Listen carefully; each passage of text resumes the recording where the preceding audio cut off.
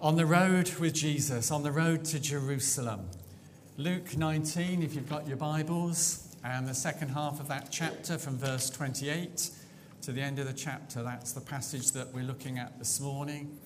And there's a sense in which I want to just highlight a few things from it. As you're aware, I've been on sabbatical. I've been away for a couple of months. And yes, before you ask, it's been a good couple of months, and I felt very much what God was saying to me right at the beginning of that was, David, just to be. You don't have to fill up your diary. You don't have to do lots of stuff. Just be. Just be. Just be yourself. Just enjoy life. And that's what I've done. And just done quite a lot of things around the home. Quite a lot of things outside, and been out walking and watching birds and just enjoying the countryside. I've been doing some reading, yes. Reading very much around, I suppose, the books of Daniel and Revelation. Two interesting contrasts there, but I just found them fascinating. You might learn something from it later on. We'll have to wait and see. But that's it. But one of the things that God has been speaking very much to me is his faithfulness, his goodness, and we're called to trust him. Whatever our situations and whatever our circumstances, and sometimes that's not easy, is it? Because the world can feel a very hostile place. The world can seem to be a very dark place. And life is never straightforward. We're always only one step away from something happening. You know, a member of my own family, this over these 2 months has been diagnosed with an extreme form of Alzheimer's. And suddenly their world changes and the world of their family changes. And we're all in that. And I'm just recognising there God's faithfulness. One of the things also that has been coming through in some of the stuff that I've been doing is in terms of discipleship. How we approach discipleship. What do we mean by discipleship? What does discipleship look like?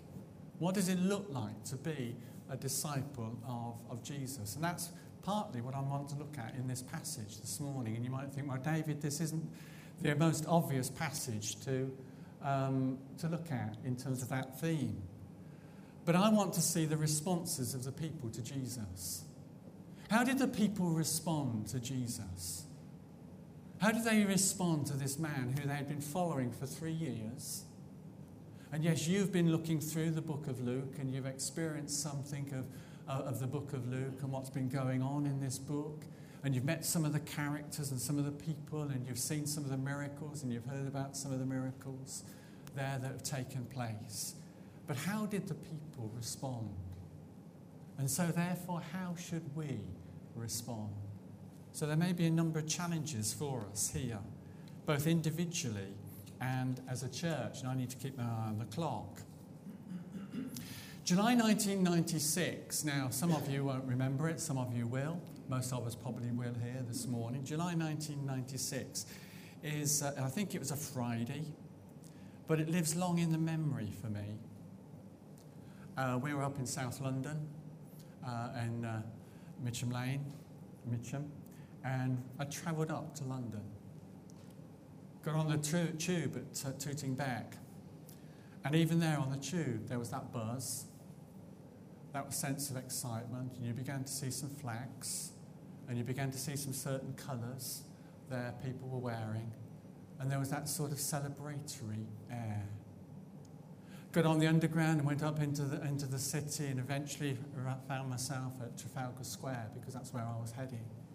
And immediately you got off the train, there was that buzz, and people were friendly, people were jostling, there was none of that hostility, people were smiling. And actually that's a miracle on the London Underground, for people to smile. But again, you could sense that there was that almost sort of carnival atmosphere, that joyful atmosphere. And you moved up the steps out of the underground up towards Trafalgar Square, and you felt as if you were being hemmed in onto a crush, and people were moving all in one direction. because you all wanted to get somewhere and you all wanted to get the best positions because somebody was coming by, somebody was there, and you wanted to see Nelson Mandela. You wanted to be part of that crowd that saw Nelson Mandela come around London and to be part of that. And suddenly when he appeared, there was that great cheer that went up, and people were exuberant, and people were joyful because of this man who epitomized so much. This man whose life people were so aware of, and the significance of his life they were so aware of. And there was that real carnival atmosphere. And yes, people were picking up the colours that they got with the South African flag, the flag of the ANC, and so forth. And yes, they threw them. And people either took off their it was quite a warm day, their jumpers, and they were flinging them around because they wanted to be noticed. They wanted to be part of this. And they wanted to say, I was there. And having visited South Africa 2 years previously, I just simply wanted to be there. I wonder what it was like on the road to Jerusalem. There on that first Palm Sunday, packed with pilgrims, not a few, thousands, streaming towards Jerusalem, because this was the festival of the year. This was where you needed to be seen. This was where you needed to be. This was the heart of the nation. This was the heart of who they were as a people, the people of God. And so you needed to be there in Jerusalem. There are some who are saying that that day that Jesus rode into Jerusalem, entering Jerusalem from the east, so entering the west, there was a whole legion of Roman soldiers entering into the city to keep peace over that weekend, to reinforce the garrison. What a contrast. A king riding on a donkey and an army prepared for battle. A king coming in peace, an army coming in force. But that's by the by. And so you have got this scene. And people were, this was holiday. This was a holiday. This was the principal holiday. So yes, they would be relaxed. They'd be exuberant. They would be, there talking to one another and sharing stories. What does Luke say? As he approached Bethphage in verse 29 and Bethany at the hill called the Mount of Olives, he sent 2 of his disciples, saying to them, "Go to the village ahead of you, and as you enter it, you will find a colt tied there, which no one has ever ridden. Untie it and bring it here. If anyone asks you, 'Why are you untying it?' say, 'The Lord needs it.'" Those who were sent ahead went and found it just as they had told them. As they were untying the colt, its owner asked them, "Why are you untying the colt?" They replied, "The Lord needs it." We'll pause there just for a moment. What does discipleship mean for you and for me? The first thing that we learn from this, it means instant response. To follow the call and to go. To go and to give. What a strange request. To turn around. Oh, by the way, Matthew, Thomas, could you just pop into the next town? You'll find on the side of the road there's a nice Volvo. The keys are in the lock. Bring it to me because I want to travel into Peterborough in that Volvo. Oh, by the way, it's an open-top convertible, so people will see me. And they go. You're the owner of that Volvo. And you see 2 men loitering around it, getting into the driving seat, starting up. Oi! What are you doing with that? What are you doing with my car? The master needs it. Oh, that's okay. That's okay. We don't know whether this was all pre-planned. We don't know whether this was one of Jesus' inner circle, that yes, Jesus had pre-primed them and said, look, I want to borrow your donkey. But just the whole concept of it. How ready are we to answer the call of God when he prompts us? Not only to go, but also to give. To give of what we have. What if Jesus says to you today, I want you to give me that. I want you to give up that for me. I want you to let me use that. What will be your response? There's an instant response here. Last Sunday was first Sunday back, and Ian was very kind. I was just in the congregation and that, and it was lovely. People just coming up and say, David, how are you? Had a good time? Nice to see you. Whatever it is. Came Sunday evening. Yes, I came twice on Sunday. Quite a miracle, isn't it? Quite something, isn't it? And we had communion. And in communion, at the end of the service, again, it was good. People had asked, how was I, and what have you. Somebody just tentatively come up and said, David, could I pray for you? Could I pray for you as you come back? I couldn't tell you what they prayed. I can't tell you what they prayed. But it meant the world to me. And I know that they were nervous about it because we talked about it afterwards. They said, I knew that I needed to do it, but I very nearly didn't. And I said, I'm glad you did it because it blessed me. It blessed me. How many times have we ignored or missed when Jesus has said, go and speak to that person, go and pray with that person, go and do that, or go and do that. Instant response from those disciples. If you love me, Jesus said, you will obey me. The first test of our love for Jesus is, do we obey him? That's John 14. The second area is that we give worship that matters.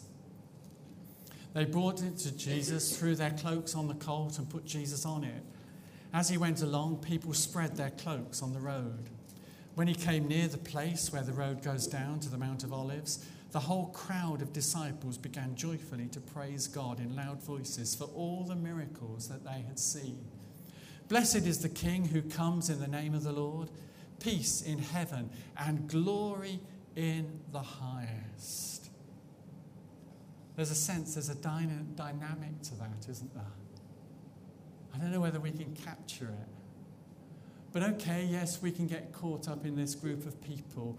They have been around Jesus for 3 years. They've heard about Jesus. There'd have been people in that crowd who he'd fed, in that crowd of 5,000. Probably blind Bartimaeus was there. Probably the woman whose son he'd restored to life. And they were talking about what Jesus had done, and there was a lot of buzz there. They were sharing their testimony. Do you remember that time when you were there on the hill, where he was talking about blessed are the poor in spirit? Do you remember that time when he took those 5 loaves and 2 fishes, and he broke that bread and he fed us all? Do you remember that time when we saw him raise Jairus' daughter? And there was that buzz, the recognition, and that talk. And then they see Jesus coming, riding on the donkey. And immediately, because of the people that they were going to Jerusalem, immediately Psalm 118 would come into their mind. Zechariah 9, that your king comes approaching you on a donkey. It would immediately resonated with them, and suddenly they're caught up. And there's this worship. There's this praise that is exuberant, that is bold, that is rash, that is daring, that they're immersed in, that it matters. What do we bring to God in our worship today? Do we bring our love? Do we bring our devotion? Do we bring our exuberance? Are we aware of what God has done for each and every one of us? I don't know about you, but I find it's a miracle that this morning I got up.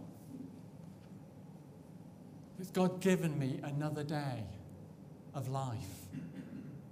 God's given me another day to enjoy life. And isn't that something to be thankful for? Isn't that something to be joyful for? God's goodness, God's sovereignty, God's grace. And yes, at the beginning of the service, we recognised Tony there, a walking miracle. But also I see that in so many of your faces. So many of your histories. Yes, I've been here long enough. 12 years today, since I first stood here as a minister of your church, of the church here. 12 years today. That's it. So yes, I've shared your journey, and I know your stories. And even in the darkest of days, we still have something to praise God for. These people were, taking off their jackets. Let's do it again. In a rash demonstration of their love and their devotion to Jesus. But they knew nothing of the power of the cross. They knew nothing of the power of forgiveness and the cross. That was still to come. How much more the worship that we should bring? Worship that matters. Worship is not about my circumstances, my situation. It's about who He is. He is the King. He is the sovereign Lord. He is our Saviour. We so often make worship about who I am, what I like, what I want. My situation and my circumstances should be about who He is. The King of glory. The Prince of Peace. Your Saviour, my Saviour and Lord. Worship that matters. Very quickly, just to move through, I find it fascinating here that we see the broken heart of God. Some of the Pharisees in the crowd said to Jesus, "Teacher, rebuke your disciples." "I tell you," he replied, "if they keep quiet, the stones will cry out." As he approached Jerusalem and saw the city, he wept over it and said, "If you, even you, had only known on this day what would bring you peace. But now it is hidden from your eyes. The days will come upon you when your enemies will build an embankment against you and encircle you and hem you in on every side. They will dash you to the ground, you and the children within your walls. They will not leave one stone on another, because you did not recognize the time of God's coming to you." What a damning indictment. You did not recognize the time of God's coming to you. There. And we see something of the broken heart of God. Jesus weeps over the city. The city who did not recognize him. The city who would not honor him. The city who would put him on a cross and crucify him as a common criminal. They did not recognize the time of God's coming to you. What an indictment. And God weeps over that city because he knows that as they reject his Son, as they reject the peace that his Son brings, so there is only one thing that will happen, and that is judgment. And that comes 70 years later, there to that city. These words come to fulfillment in that city. I believe that God weeps. He weeps over his world. He weeps over Syria. He weeps over the atrocities in Stockholm, Westminster, Petersburg, wherever they might be. He weeps over every hardship and struggle, every act of abuse, every sadness. God weeps because he comes to us in his Son. If only you had known the peace that he brings. And yet I ask myself, Am I good at recognizing the time of God's coming to me? Do I recognize God's coming to me in my darkness, in my sin, in my struggles? Do I recognize him? Or do I allow him to pass me by and therefore miss out on the peace, the forgiveness, the security that he brings? Jesus then moves on. When Jesus entered the temple courts, he began to drive out those who were selling. It is written, he said to them, "My house will be a house of prayer, but you have made it a den of robbers." Very simple, very graphic. I think one other thing that God wants in discipleship is a cleansed temple. Is your temple cleansed? We can step back and think from this, can't we, very easily, and we can simply say, oh, well, yes, of course there was a temple in Jerusalem, and yes, there were a lot of crooks there. You know, they were exploiting the worshippers. They were selling the offerings more than they should have done. The exchange rates were exorbitant. They were really taking the worshippers for a ride. When was the last time that you took God for a ride? By not bringing the worship that you should, by not bringing the devotion that you should, but not making the sacrifices that you should. God calls us not to shortchange him. Do I shortchange God? Do I, in my devotion, in my worship? Paul writes in 2 Corinthians 6 that your body is the temple of the Holy Spirit. Your body is the temple of the Holy Spirit. What would Jesus find in your temple today if he was entering? What tables would he overturn and throw out? What cleansing would he need to do?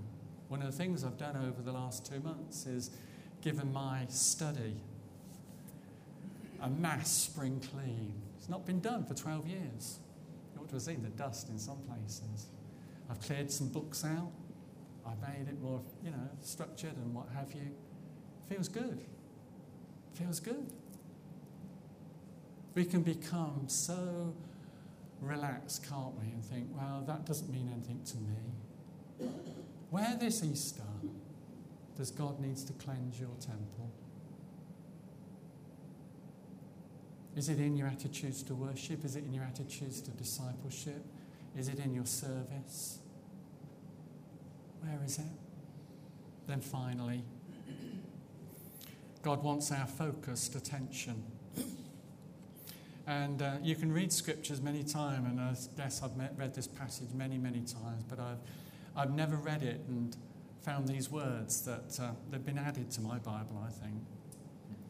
Every day he was teaching in the temple, but the chief priests, the teachers of the law, and the leaders among the people were trying to kill him. Yet they could not find any way to do it because all the people hung on his words. How attentive to Jesus are you? It's interesting, last week that Pete, as he was preaching, he was speaking about the transfiguration, and there's those words that, God speaks, this is my son, listen to him. Listen to him. How attentive. There's that sense of listening closely with a sense of awe, of anticipation, of eagerness, expectancy, keenness, wholeheartedness. I've mentioned already that I've been going through the Bible in 1 year. I think a number of people have sort of been talking about doing it, and so I thought, well, I need to do it. So I've been doing it, but I want to ask a question because it's a question that I've had to face. There's quite a lot in the Bible in 1 year. There's quite a lot in any daily Bible readings. What's more important? To get through the passages that are allocated for today, or to listen to God? What's more important? To tick off that I've done day 92 or whatever it is, 93? Or to say that I've listened to God? And if listening to God means that I only go to the first verse of that passage and stay there, surely that is better than actually reading the psalm, the gospel, and the 2 or 3 chapters in Deuteronomy. You're hearing me? What's more important? To hang on his words, to hear his word, or just to tick it off and to say, I've done it? Because I know that there have been plenty of days when I've done it, and half an hour later, I'll sit there and think, now what was it I read? Or I've actually turned it on because I quite enjoy listening to it. And fine, yeah, and this is confession time. You're listening to it, and then you suddenly realise, oh, I nodded off there, didn't I? But actually, that hanging on God's word. You see, God is looking for that response. What is our response? The people here knew who Jesus was. They come to him. They gave that instant response. They brought worship that mattered. Yes, they saw a God who weeps. They saw him purifying the temple. And they hung on his every word. Can we be people like that, who do that? Let's pray. Time is gone. Father, we acknowledge